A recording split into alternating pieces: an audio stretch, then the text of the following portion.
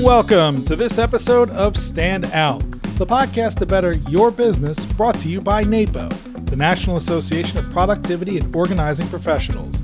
Listen in, and you'll walk away with insights from exemplary members who share their business acumen and the newest ideas from authors and thought leaders relevant to the organizing and productivity industry.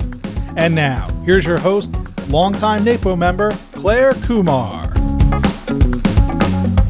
So hello and welcome to this episode of NAPO's podcast, Stand Out, your podcast all about bettering your organizing and productivity business. If you've been listening to Stand Out for a while, you no doubt have heard me talk about high sensitivity. It's a trait that affects 1 in 5 people in the general population, but I have a hypothesis I've been testing out for a few years, and I think there is a much higher prevalence of this trait in the organizing and productivity community.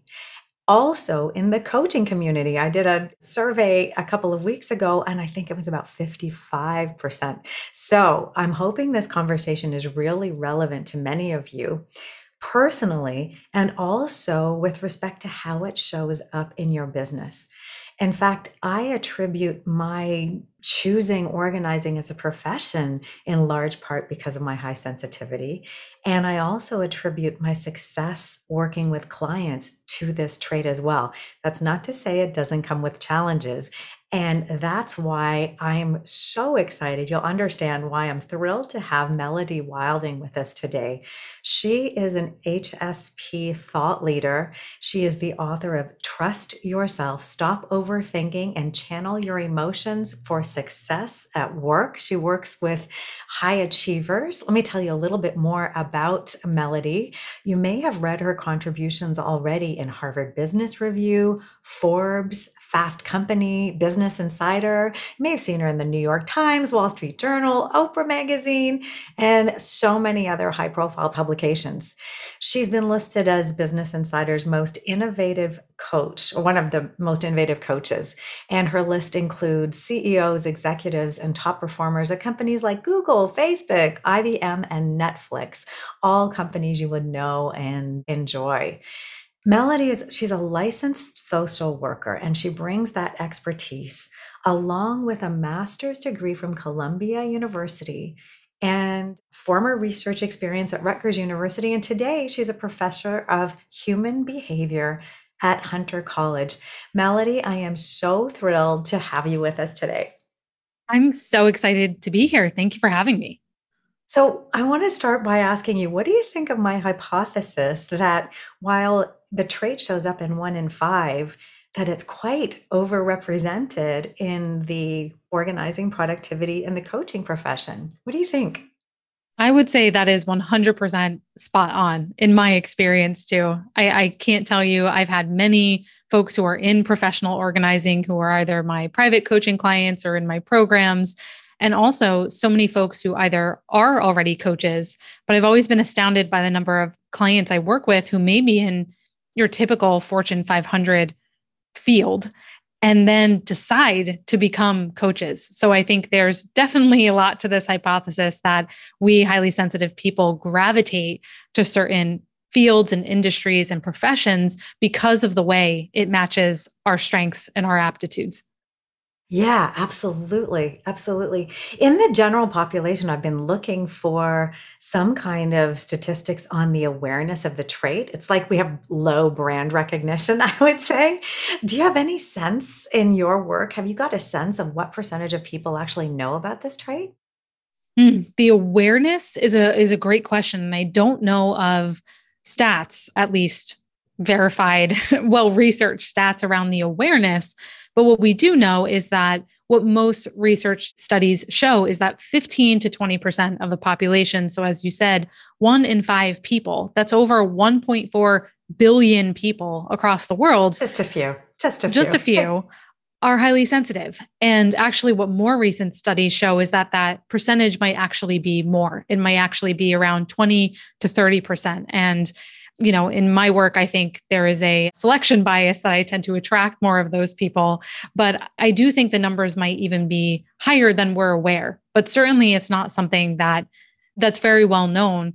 I think because of the bad reputation that being sensitive has. So no one traditionally, at least not up until the last 5 to 7 years, has even wanted to admit that they're sensitive. But I think luckily we're starting to see that change.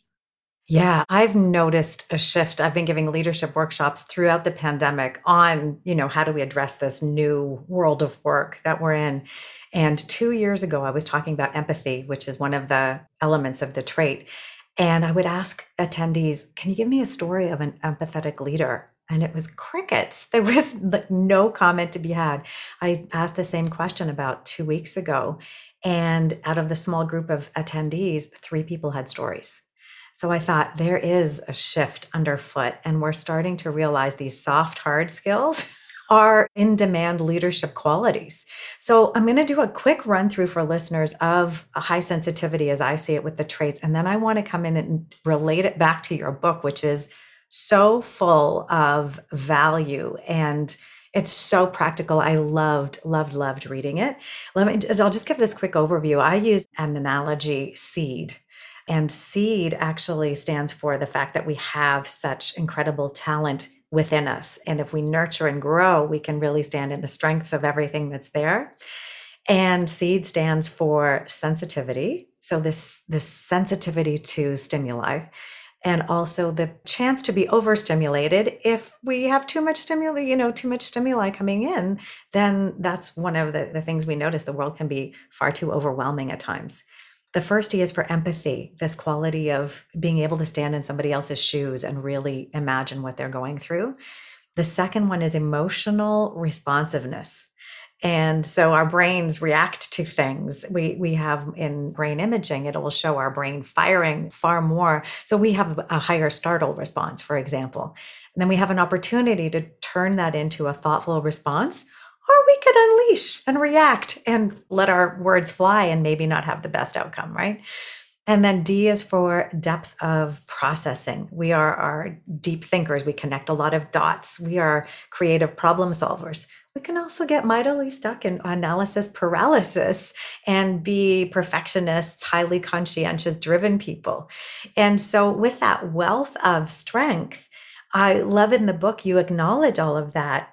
And then you also focus, you have a model, which maybe we can just touch on briefly. I want to share the word because it's super powerful. And then just invite you to share what you'd like to share with this group of professionals who work a lot one-on-one with people, sometimes with a team managing a move, sometimes embedded in an organization, focusing on organizing and productivity. Yeah. And so our models are very compatible in this way. So yours is SEED, mine is STRIVE. So really where my work has come in is that, yes, there are highly sensitive people, but there is almost a subset of highly sensitive people who are also very high achieving. So I call these people sensitive strivers. So they have that combination of traits of the high sensitivity, but they're also very career-oriented, ambitious. They put a lot of pressure on themselves to succeed. And so my model is very aptly called STRIVE, and many of the aspects are shared with your SEED model. 2, I want to point out that are a little bit different or additive for this type of personality is number 1, responsibility. So we sensitive strivers, we are very loyal, we're dedicated. I was just talking to another client who was telling me, and this is very common, that they've been at their same company for 25 years. And, in this day and age, that's extremely uncommon. But for us sensitive strivers, that loyalty and dedication is just part of our DNA, who we are. So we are the person you can count on to follow through. But as you were talking about, all of these qualities have shadow sides. If we don't have the tools to manage them correctly, or if they are overused, if they are used in excess, they can begin to get in our way. So responsibility, particularly, I'm thinking of a few clients who were or are professional organizers who felt over responsible for their clients' outcomes, or who over functioned and did too much for their clients, to the point where many times we can deprive our clients of their own independence and agency, and they become dependent on us for direction, and they don't learn the skills they need to learn for themselves. So responsibility is one I would add on, as well as inner drive. So that is that desire to be the A+ student, get all the gold stars. So I'm sure many of your listeners can relate to setting big goals for themselves, setting a lot of goals for themselves. But again, as you can imagine, it's wonderful because you're accomplishing great things and making an impact. But that can lead to perfectionism, that nothing is ever enough, and that you are overworking yourself to the bone, and burnout, of course. So those are the two I would add on there. In addition, that I particularly see with sensitive strivers. 100%. I'm nodding and smiling because I just identify with all that so much. And I think in the book, if I'm remembering correctly, is it with Inner Drive, you talk about the honor roll hangover? Is that with that or responsibility? I can't remember where that fell, but I just read that and went, oh my gosh. Yes, overall. So this honor roll hangover is the idea that what made us successful, as I was saying, I'm sure, Claire, you can relate to this, that when you were younger, I'm sure you were the gold star student, want to do everything right, check all the boxes. And then we carry that mentality over with us into our careers. But the things that made us successful, made us the honor roll student when we were younger, start to get in our way. And so that is, for me, I define that honor roll hangover trifecta as perfectionism, which is striving for flawlessness. Maybe you consciously know you can't achieve that. But what perfectionism is really about is self-criticism. I'm never enough. I'm inadequate. And you focus on all of your flaws and are highly self-critical. So perfectionism, people pleasing, never saying no, changing your opinion so it meets what somebody else wants. And then overfunctioning, as I mentioned, that doing too much, taking on too much responsibility, where it leads others to underfunction, not to step up and take on their part. So that's the trifecta of the honor roll hangover. I just love the language. I love both things. The language that you've used that evokes, an understanding immediately. I was like connecting dots left and right. And then the practicality of how to think about this and emerge through some of the challenges that show up. For sure, I totally relate to that perfectionism thinking. And I think back to so many examples where I've had to sort of step into a place. I'm reading Kristen Neff's book now, Fierce Self-Compassion. And it's been a power tool for kind of unlocking some of this and almost even letting go of a lot of struggle. So I think you provide a clear path to do that, which is really powerful in the book, which again is trust yourself, stop overthinking, and channel your emotions for success at work. So can we just talk for a second about this channeling the emotions? So we are emotionally responsive. We are emotionally perceptive. What can we do to harness those emotions and have them work for us and not against us? Yeah, such a wonderful question. And, I think especially in this profession, your ability to connect with people can be your business superpower. The ability to use that empathy to understand, I can remember personal organizing or professional organizing clients who have come to me and said, the reason why I stand out and people hire me is because I see beyond just the organization problem. I see the emotions and the pain and the struggle that is blocking someone from being able to let go of their belongings, for example, and give things away and move on. And so being able to hear and understand, perceive what's not being said is incredibly powerful. And I think that is a way that we can channel that emotionality. And as you were saying, those mirror neurons that we have, our brains are more active in those areas of perceiving and understanding other people's emotions. So use that, channel that to make a bigger impact for people. Yeah, absolutely. Yeah, absolutely resonate with that too. Can you share some practical ways that we can, if we're feeling emotionally drained, like we're carrying too much of that emotional energy that our clients are sort of saying, here, boom, I've got all this and I'm sharing it with you. How do we insulate ourselves? How can we protect ourselves from some emotional exhaustion that might come with challenging or difficult clients? Well, this might resonate with people. And the idea is using your emotions as signals, that they are important data that can give you direction to the actions you need to take. So in particular, in the book, I share one sort of diagnostic or tool you can use. I call it the 4 feelings test. And the idea here is I'll share with you the most powerful part of it, which is anywhere where you identify the emotion of resentment is where you need to set a boundary.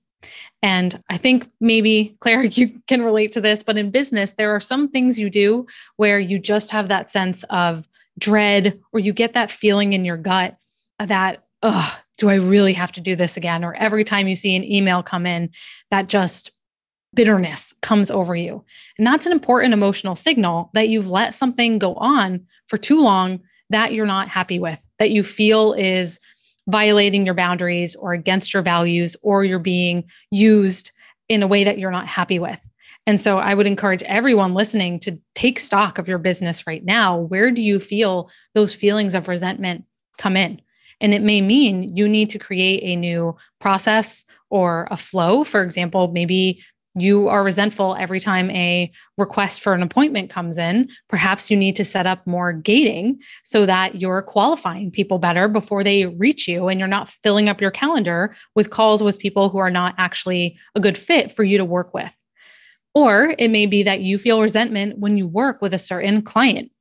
And there could be a lot of guilt around that. But when you start to see this emotion as a productive signal, you can realize that actually acting on that to perhaps end that engagement is actually what's in best service of me, but also the client, because it doesn't serve you or them for you to be showing up in that way with that attitude. People can feel that.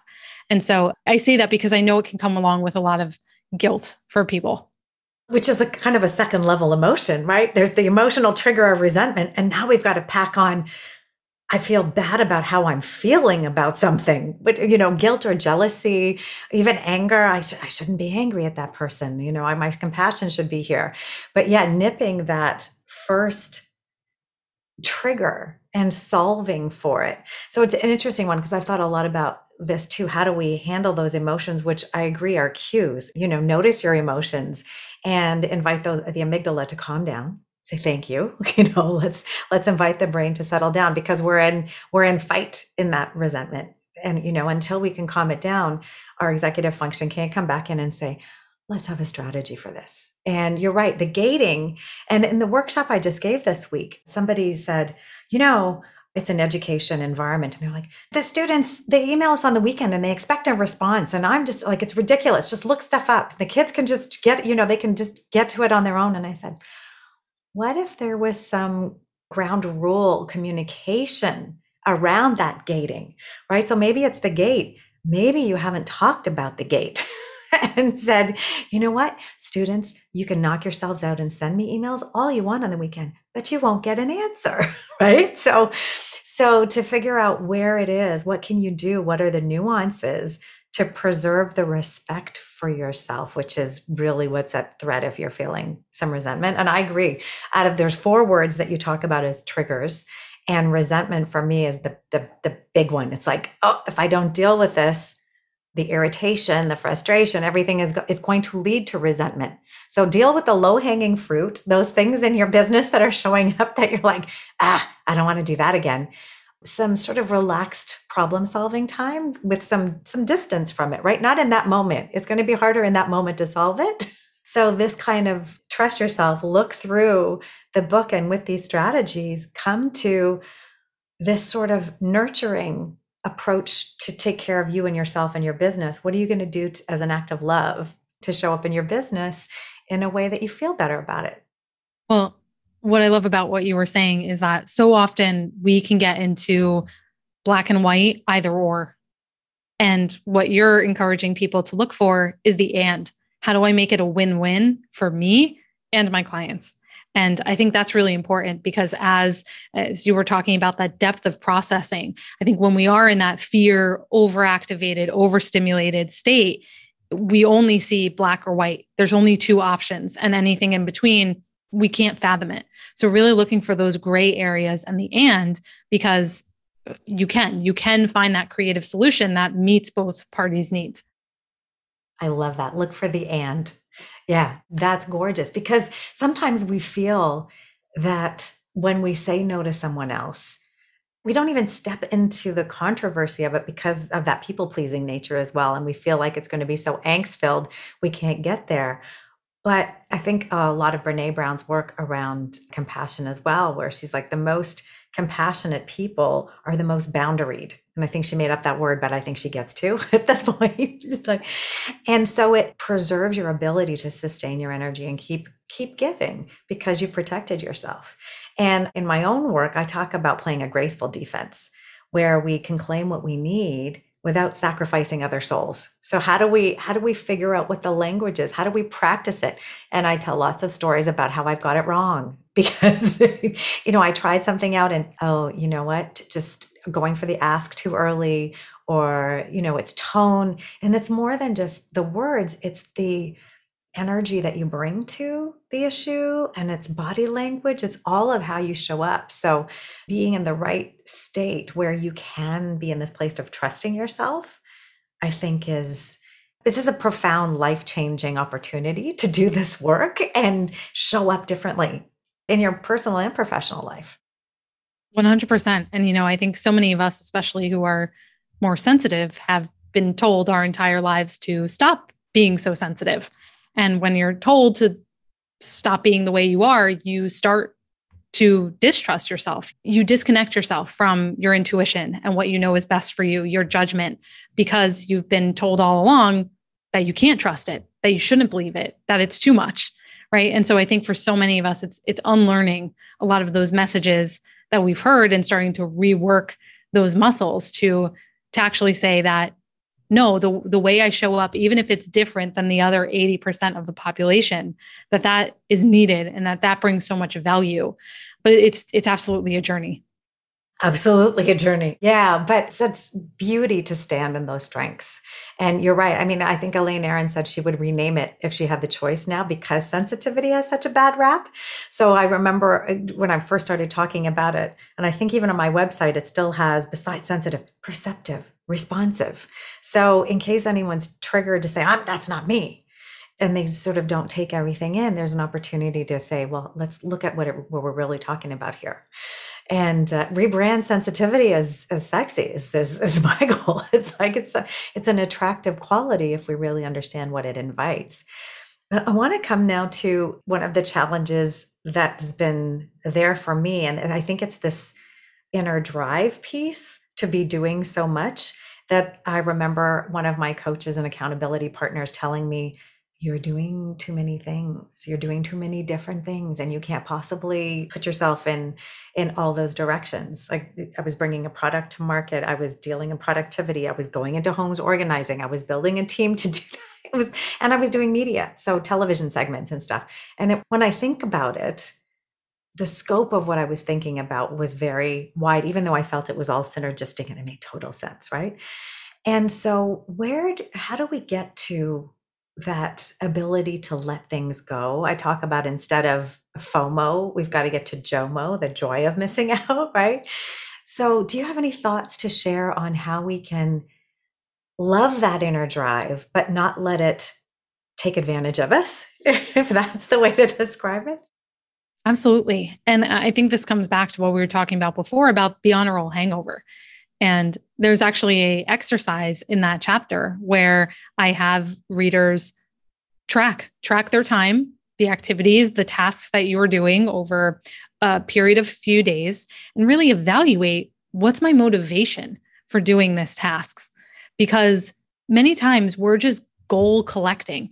We're doing things we think we should do. We're doing things we've seen other people do that may work for someone who does not have the same nervous system makeup as us, or we feel like we need to do those things to keep up with other people, to make other people happy.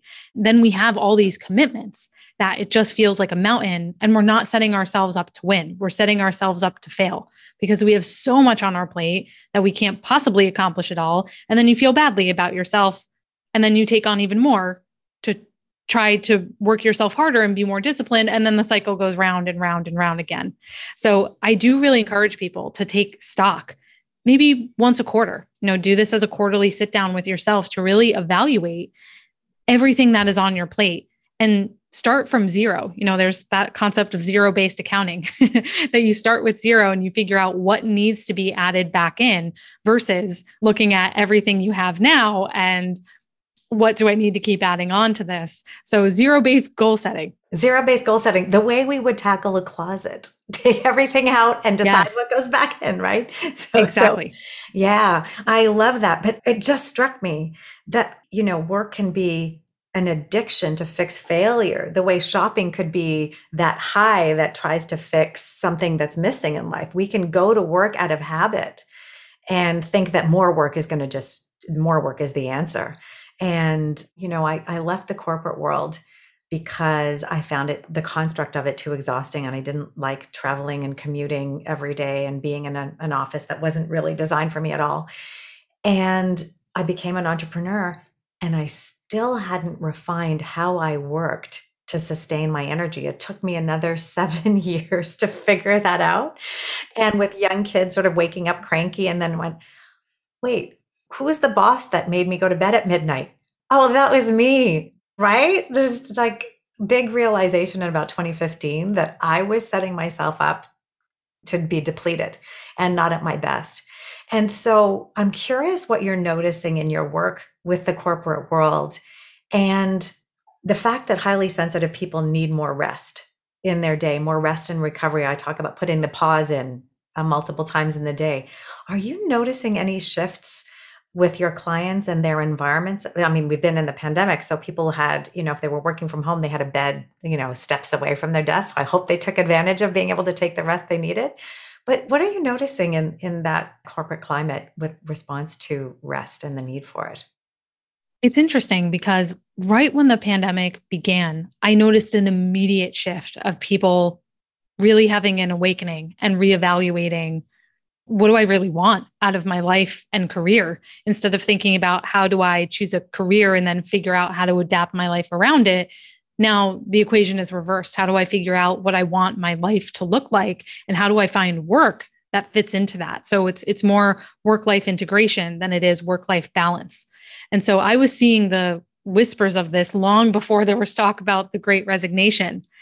And now that workplaces are opening up again, folks are coming back either now or expected to be back over the summer or fall, there's a lot of fear. There's a lot of fear of going back to normal, losing some of that sense of balance and control over their environment, because what we know about sensitive people is that we do better than average when we have control and we're in positive, supportive environments. We have worse than average outcomes when we're in non-supportive environments. And so many of my clients are in conversations right now, and so many of them are really rallying that assertiveness and advocating for themselves to make a case for being 100% remote or mostly hybrid and not going back into the office full time, because they know it's just incompatible with who they are and, frankly, how they do their best work and provide the most value to their company. So it's really been about, how do I make a business case around this to my employer? And luckily, most have been amenable to that.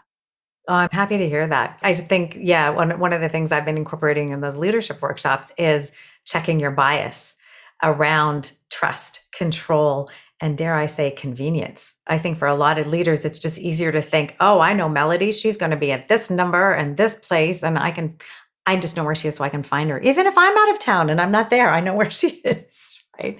So that's an interesting one. I think there's an interesting shift now in the world with a different kind of leverage for the employee.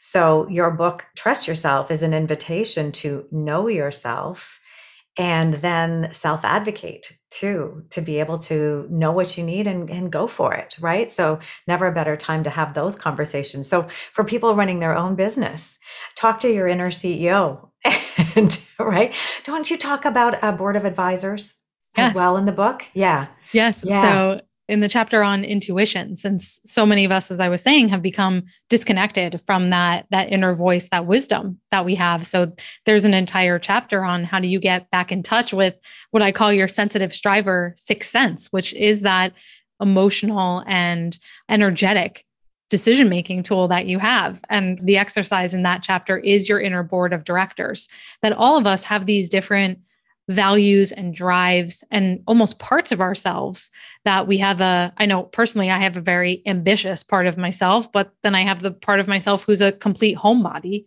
And sometimes those two parts of me are at odds with themselves. So how can you bring them all to the table, metaphorically speaking, and have a conversation with them and decide which part do I want to bring forward now? And how do I navigate that discussion between what I want for myself? Yeah. So have that reflection and conversation with yourself. And I just love that concept. It's like, you need to check with your board of directors. Is this where you want to go? And really, it's that calm executive function mind. You're not under stress in that conversation. You're having a meeting really with yourself, right? Which is, I think, just ultimately so powerful. And you suggested quarterly, right? And I think for businesses, I always say check in quarterly. And any moment of stress, any moment where you're feeling overwhelmed, come back and go, okay, inner board of directors, how are we going to handle this? What do we need to reset? What do we need to let go of? Which is often for the striver, that inner drive part, and even responsibility, where we feel, we might have lightly committed to something and it's, maybe I need to rewrite this commitment now and reshape it so it's not too much. So much wisdom in this book, Trust Yourself. If you're watching YouTube now, you can see the book. If not, capture it for sure in the show notes. Stop overthinking and channel your emotions for success at work. Melody, any little point that you want to share as a closing on this part of our interview? I would say lean into your sensitivity as a strength, because when you stop fighting it, it can truly be your superpower. Yeah, I love that. I believe in using that word so much because I think there's been such shame around sensitivity that I think we need to really go big in standing in that strength. But it's very interesting. On LinkedIn recently, there's been a lot of talk about dyslexia, and a lot of dyslexic people will identify with high sensitivity as well. And there's a professor who's been shutting down the use of the word superpower because it might diminish the struggle that people with dyslexia have had to face. And they're like, it's not a superpower. I've had to develop skills to work around this thing.